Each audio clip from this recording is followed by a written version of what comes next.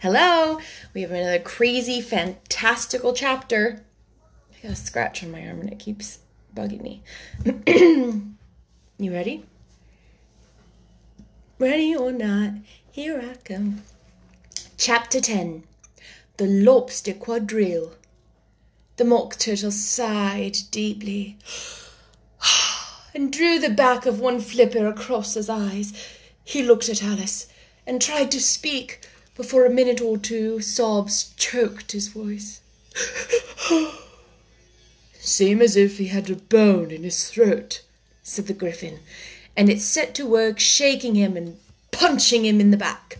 At last the Mock Turtle recovered his voice, and, with tears running down his cheeks, he went on again. "You may not have lived much under the sea." "I haven't," said Alice. "And perhaps you never were even introduced to a lobster?" Alice began to say, "I once tasted," but checked herself hastily and said, "No, never." "So you can have no idea what a delightful thing a lobster quadrille is?" "No, indeed," said Alice. "What sort of a dance is it?" "Why," said the Gryphon, "you first form in a line along the seashore." "Two lines!" cried the Mock Turtle. "Seals, turtles, salmon, and so on. Then, when you've cleared all the jellyfish out of the way—" "That generally takes some time," interrupted the Gryphon. "You advance twice." "Each with a lobster as a partner?" cried the Gryphon. "Of course," said the Mock Turtle. "Advance twice set to partners." "Change lobsters and retire in same order," continued the Gryphon. "Then, you know," the Mock Turtle went on, "you throw the—" "The lobsters!" shouted the Gryphon, with a bound into the air. "As far out to sea as you can." "Swim after them!" screamed the Gryphon.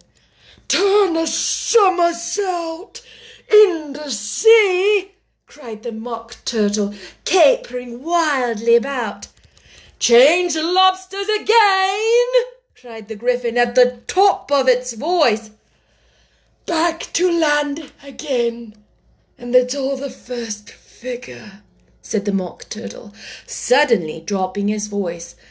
And the two creatures, who had been jumping about like mad things all this time, sat down again, very sadly and quietly, and looked at Alice.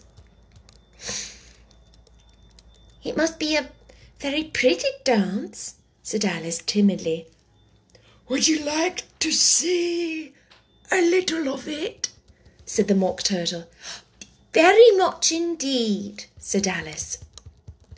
"Come, let's try the first figure," said the Mock Turtle to the Gryphon. "We can do it without lobsters, you know.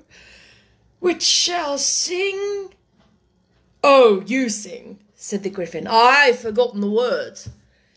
So they began solemnly dancing round and round Alice, every now and then treading on her toes when they passed too close, and waving their fore paws to mark the time, while the Mock Turtle sang this very slowly and sadly.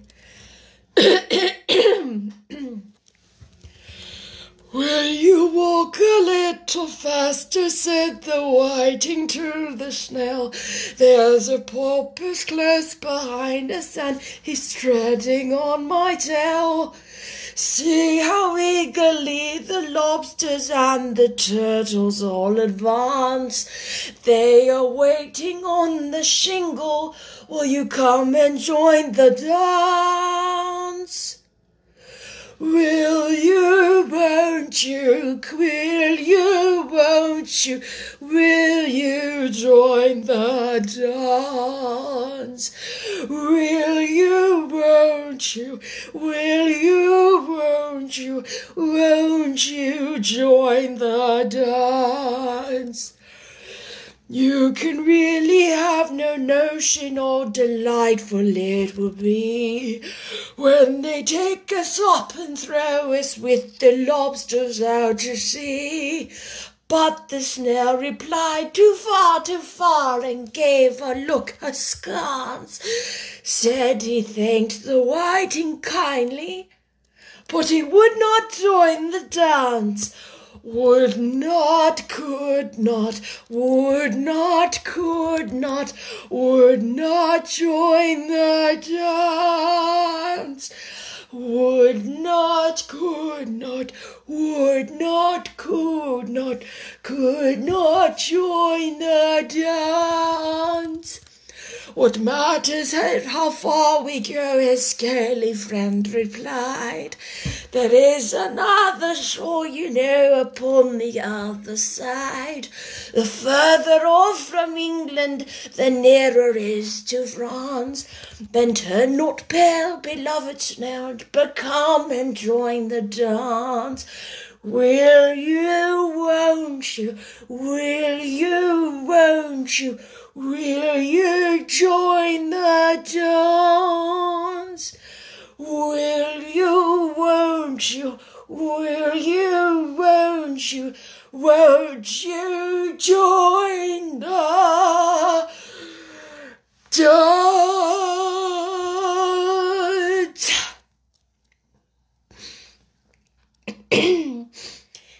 Thank you. It's a very interesting dance to watch, said Alice, feeling very glad that it was over at last. And I do so like that curious song about the whiting. Oh, as to the whiting, said the Mock Turtle, you've seen them, of course? Yes, said Alice. I've often seen them at Din. She checked herself hastily. I don't know where Din may be, said the Mock Turtle, but if you've seen them so often, of course you know what they're like. I believe so, Alice replied thoughtfully. They have their tails in their mouths and they're all over crumbs. You're wrong about the crumbs, said the Mock Turtle. Crumbs would wash off in the sea, but they have their tails in their mouth. And the reason is... Here the Mock Turtle yawned and shut his eyes.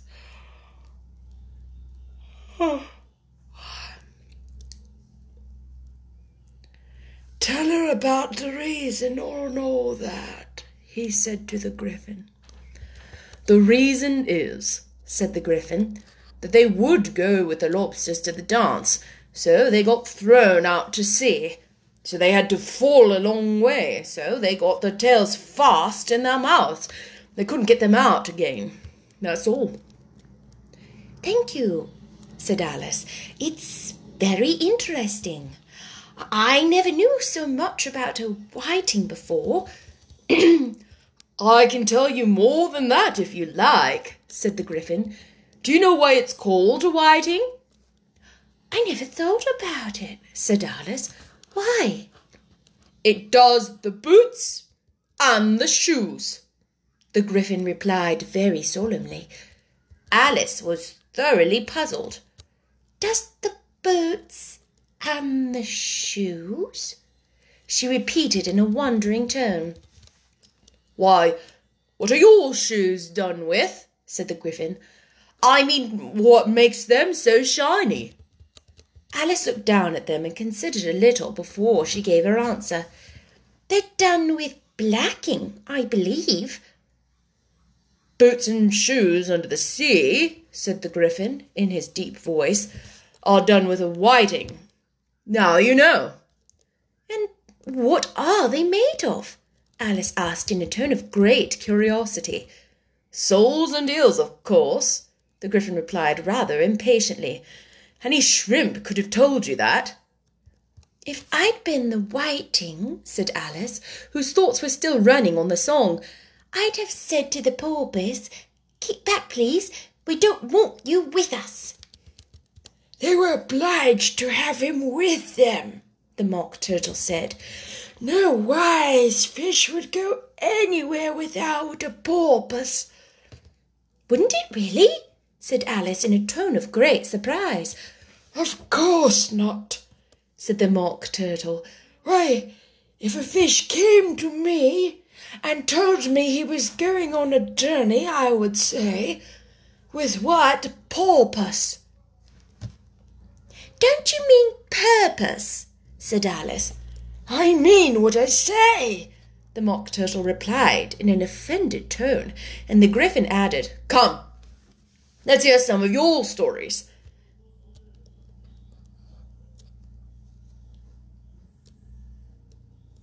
Got it. I could tell you my adventures, beginning from this morning, said Alice a little timidly, but it's no use going back to yesterday because I was a different person then. Explain all that, said the Mock Turtle. No, the adventures first, said the Gryphon in an impatient tone. Explanations take such a dreadful time. So Alice began telling them her adventures from the time when she first saw the White Rabbit. She was a little nervous about it just at first. The two creatures got so close to her, one on each side, and opened their eyes and mouth so very wide that she gained courage as she went on.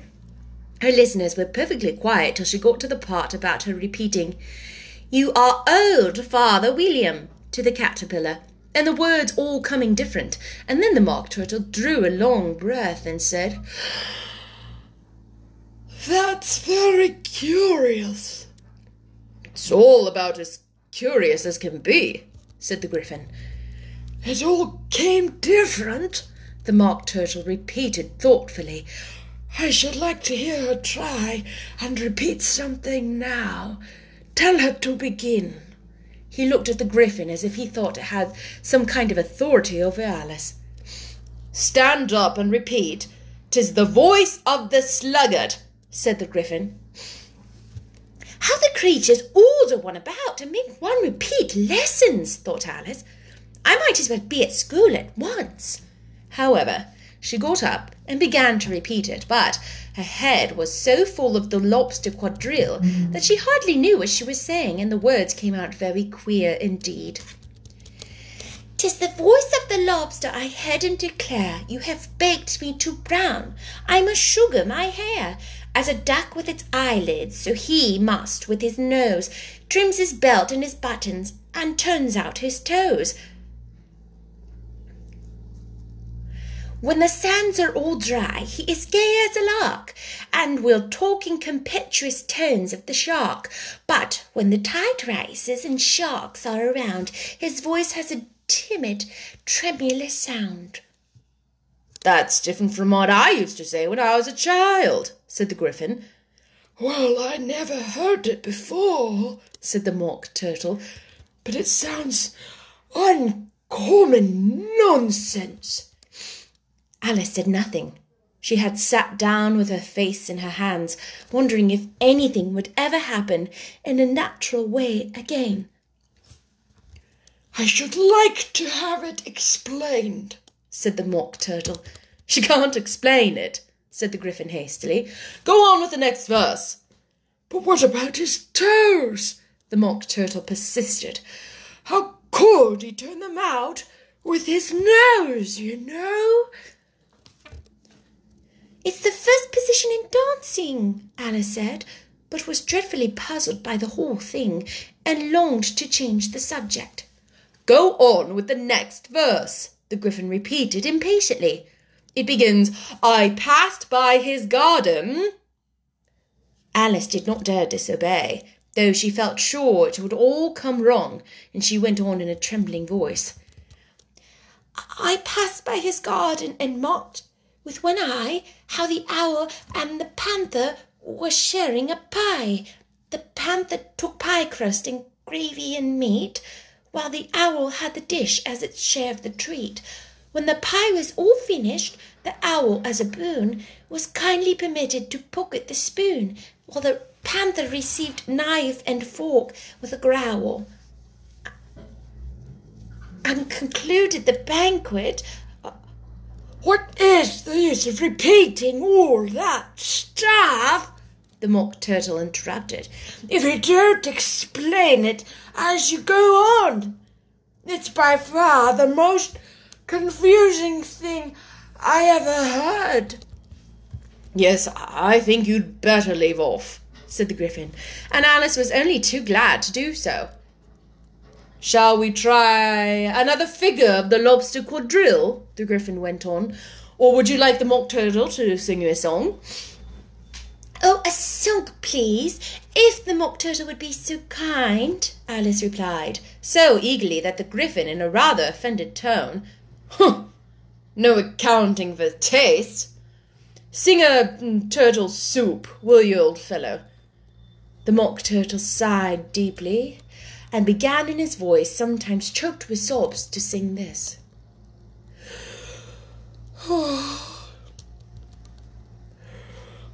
Beautiful soup,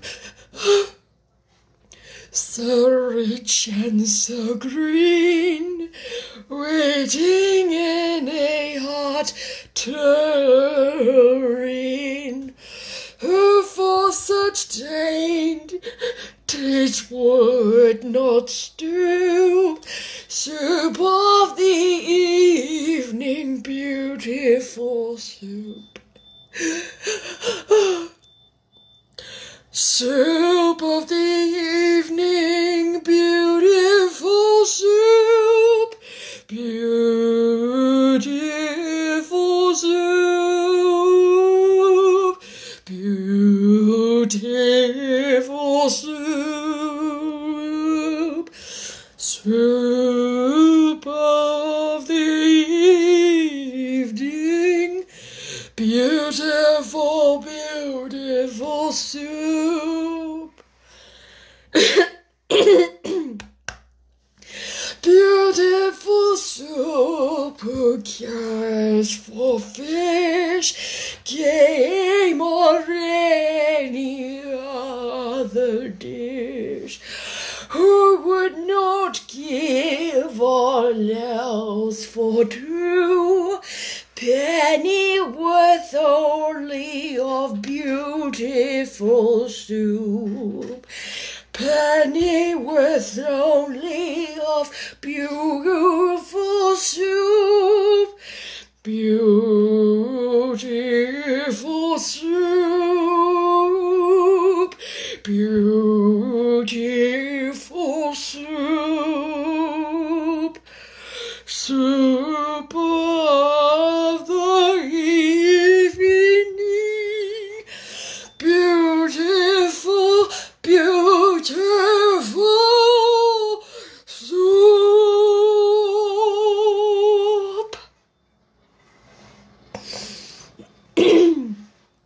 Chorus again, cried the Gryphon, and the Mock Turtle had just begun to repeat it when the cry of "The trial's beginning!" was heard in the distance. "Come on!" cried the Gryphon, and, taking Alice by the hand, it hurried off without waiting for the song to end. "What trial is it?" Alice panted as she ran, but the Gryphon only answered, "Come on!" and ran the faster, while more and more faintly came, carried on the breeze that followed them, the melancholy words. Soup of the evening, beautiful, beautiful soup.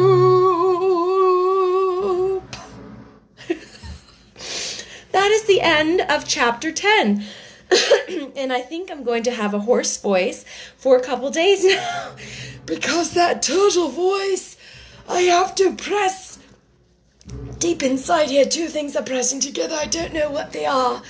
But when they said that the Turtle's voice sounded hollow. This is what I imagined, and slow.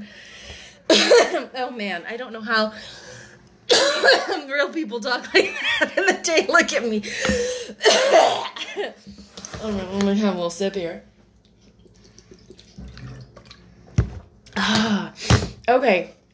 The next chapter, chapter 11, is called Who Stole the Tarts? We get to talk to the king and queen. There's going to be a trial. The Griffin will be there too, and Alice, of course. And we get to meet Bill the Lizard, or meet again Bill the Lizard. Bill the Lizard was in the scene where, or the chapter where, the scene, like I'm so seriously acting this out, and scene. The chapter where Alice was in the rabbit's house and she grew way big. Bill was one of the people, the lizard, that was helping try to get Alice, like her big arm and stuff, trying to get her out of the house. Oh, there's a nursery rhyme we often hear. I wonder, I'll have to do some research. I wonder if the nursery rhyme came from here or this spawned the nursery rhyme. The Queen of Hearts, she made some tarts all on a summer day. The Knave of Hearts, he stole those tarts and took them quite away. I know I've seen like a whole really old cartoon from like the 50s done with like felt characters, like stop motion, about that phrase. The March Hare, the Dorm. Oh my gosh, this is going to be so hard for me. It's bringing back all these. I'm going to have to listen to how I did those voices. March Hare. This was a March Hare's voice. This was the Dormouse. And the Hatter with this one. Okay. Let's see. The King. This was the King. The Queen. The Dormouse again. The Dormouse again. It was up higher than that. Hatter, Dormouse, King. Anyway, I'll leave myself to do this later. The Duchess. Oh boy. The cook from the Duchess. The cook from the Duchess never said anything before, so I get to make a voice for her. Oh boy. The White Rabbit. Y'all, I am going to struggle with the next one. I'll have to listen and listen. So if you're ever wondering how I prepare for chapters, I don't do much. I get myself, if available, through my library that I have local access to. I have local and digital access to. So the MWR libraries, meaning the library system that they have for the military posts that I'm affiliated with, has a really big online resource. So as much as I can, I get an audiobook so that I'm listening to it. And often what's interesting, at least in this version, is I don't do the same voices that the person I'm listening to right now does. I listen to it. I probably only read it through once, just as long as I feel like character-wise, they're characters that I remember the voices of. But this one's going to be tricky because there's so many different voices. Like, I have no idea what kind of voice I did for Bill the Lizard. And I know y'all don't really care, but as far as like me maintaining, this is why I want to practice by doing these free readings. So practicing for myself, me maintaining consistency with the sounds of voices as the book goes on. So it's not like Bill the Lizard kind of sounded like this at first, and then now we're hearing Bill the Lizard, and now Bill the Lizard sounds like this, you know? So just consistency. We are definitely 3/4 of the way through. And I'm excited to share this with you. It's been really silly, really silly, and I'm super excited to read Anne of Green Gables with you. I've already reserved my copy of the audiobook, and I'll have to be working on the voice as Gilbert Blythe. I'm gonna have to think of a really hunky voice to do for Gilbert, right? Oh, Gilbert, what a name! Oh, Gilbert, Gilbert, so hot, Gilbert. That's funny. Anyway, I will see you tomorrow. Bye.